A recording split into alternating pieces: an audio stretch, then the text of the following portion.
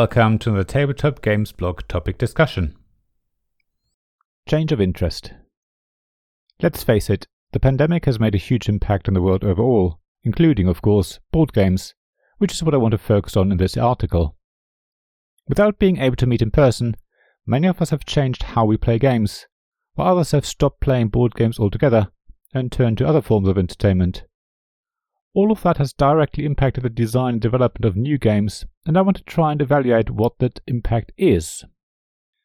This topic was inspired by the always wonderful Bez. Personally, I was able to successfully move our weekly games night online, which is great because I still get to play games with my friends, mostly every week, and it's the closest to a real games night that I can achieve given the situation. I've also started playing more often with my wife in the evenings than we used to. It's one of our ways to escape what's happening in the world and allow us to think about something else for a while. However, I know many other people have stopped playing board games and have turned to video games, or stopped playing altogether, because the day-to-day has taken over and doesn't leave enough capacity to deal with anything else for the time being. I don't know how the overall amount of board game play has changed, but I would venture that it has either roughly stayed the same, or that playtime has actually risen.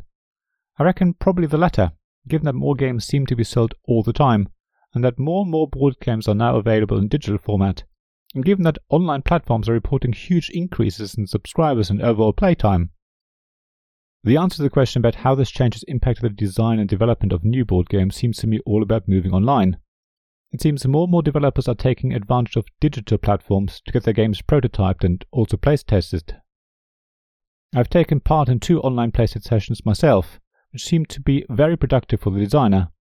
I'm not a designer myself, but I assume one advantage of online platforms is the opportunity to record sessions with relative ease, allowing for later playback and analysis.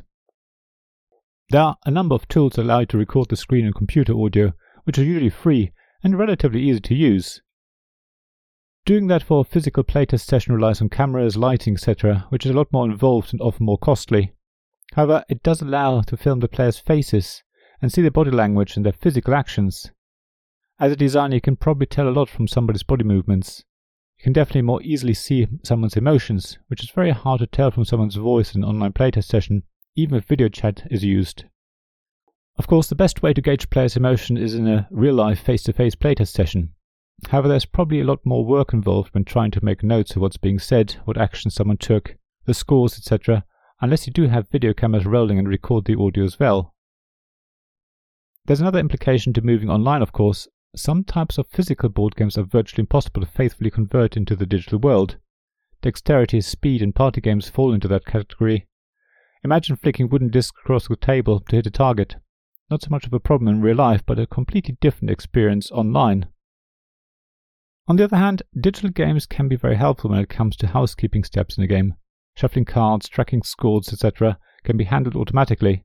But for a playtest session which is trying to see how the game would behave in real life, you don't want to use this sort of automation because it wouldn't be available in a physical game. At the same time, there's no way of shuffling cards that I know of when playing online other than letting the platform do the shuffling for you. One last thing is reaching playtesters. Digital platforms tend to allow designers to reach out to a bigger audience, at least when you compare to how many people you might be able to reach at a convention or when trying to arrange real-life playtest sessions. At a convention, you're limited to the people attending, and from those you rely on people having time to and wanting to play a game that's in its early stages and would probably be not as exciting as a final game. If you want to arrange a real-life playtest session, you're limited by the physical location of people and their willingness to travel to wherever you want them to meet, on top of having willing playtesters. It probably ends up being the same sort of people, and it's no surprise that designers traditionally playtest each other's games at their design club, which might meet once a month. On the other hand, arranging online playtest sessions removes the need for people to be in the same place at the same time. There's no travel time, no venue needs to be found or booked, etc.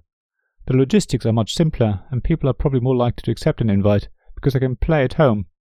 You're likely to find a wider range of people to playtest your game because everyone does this in their spare time rather than at a convention where everyone is constantly trying to get to the next booth or the next appointment.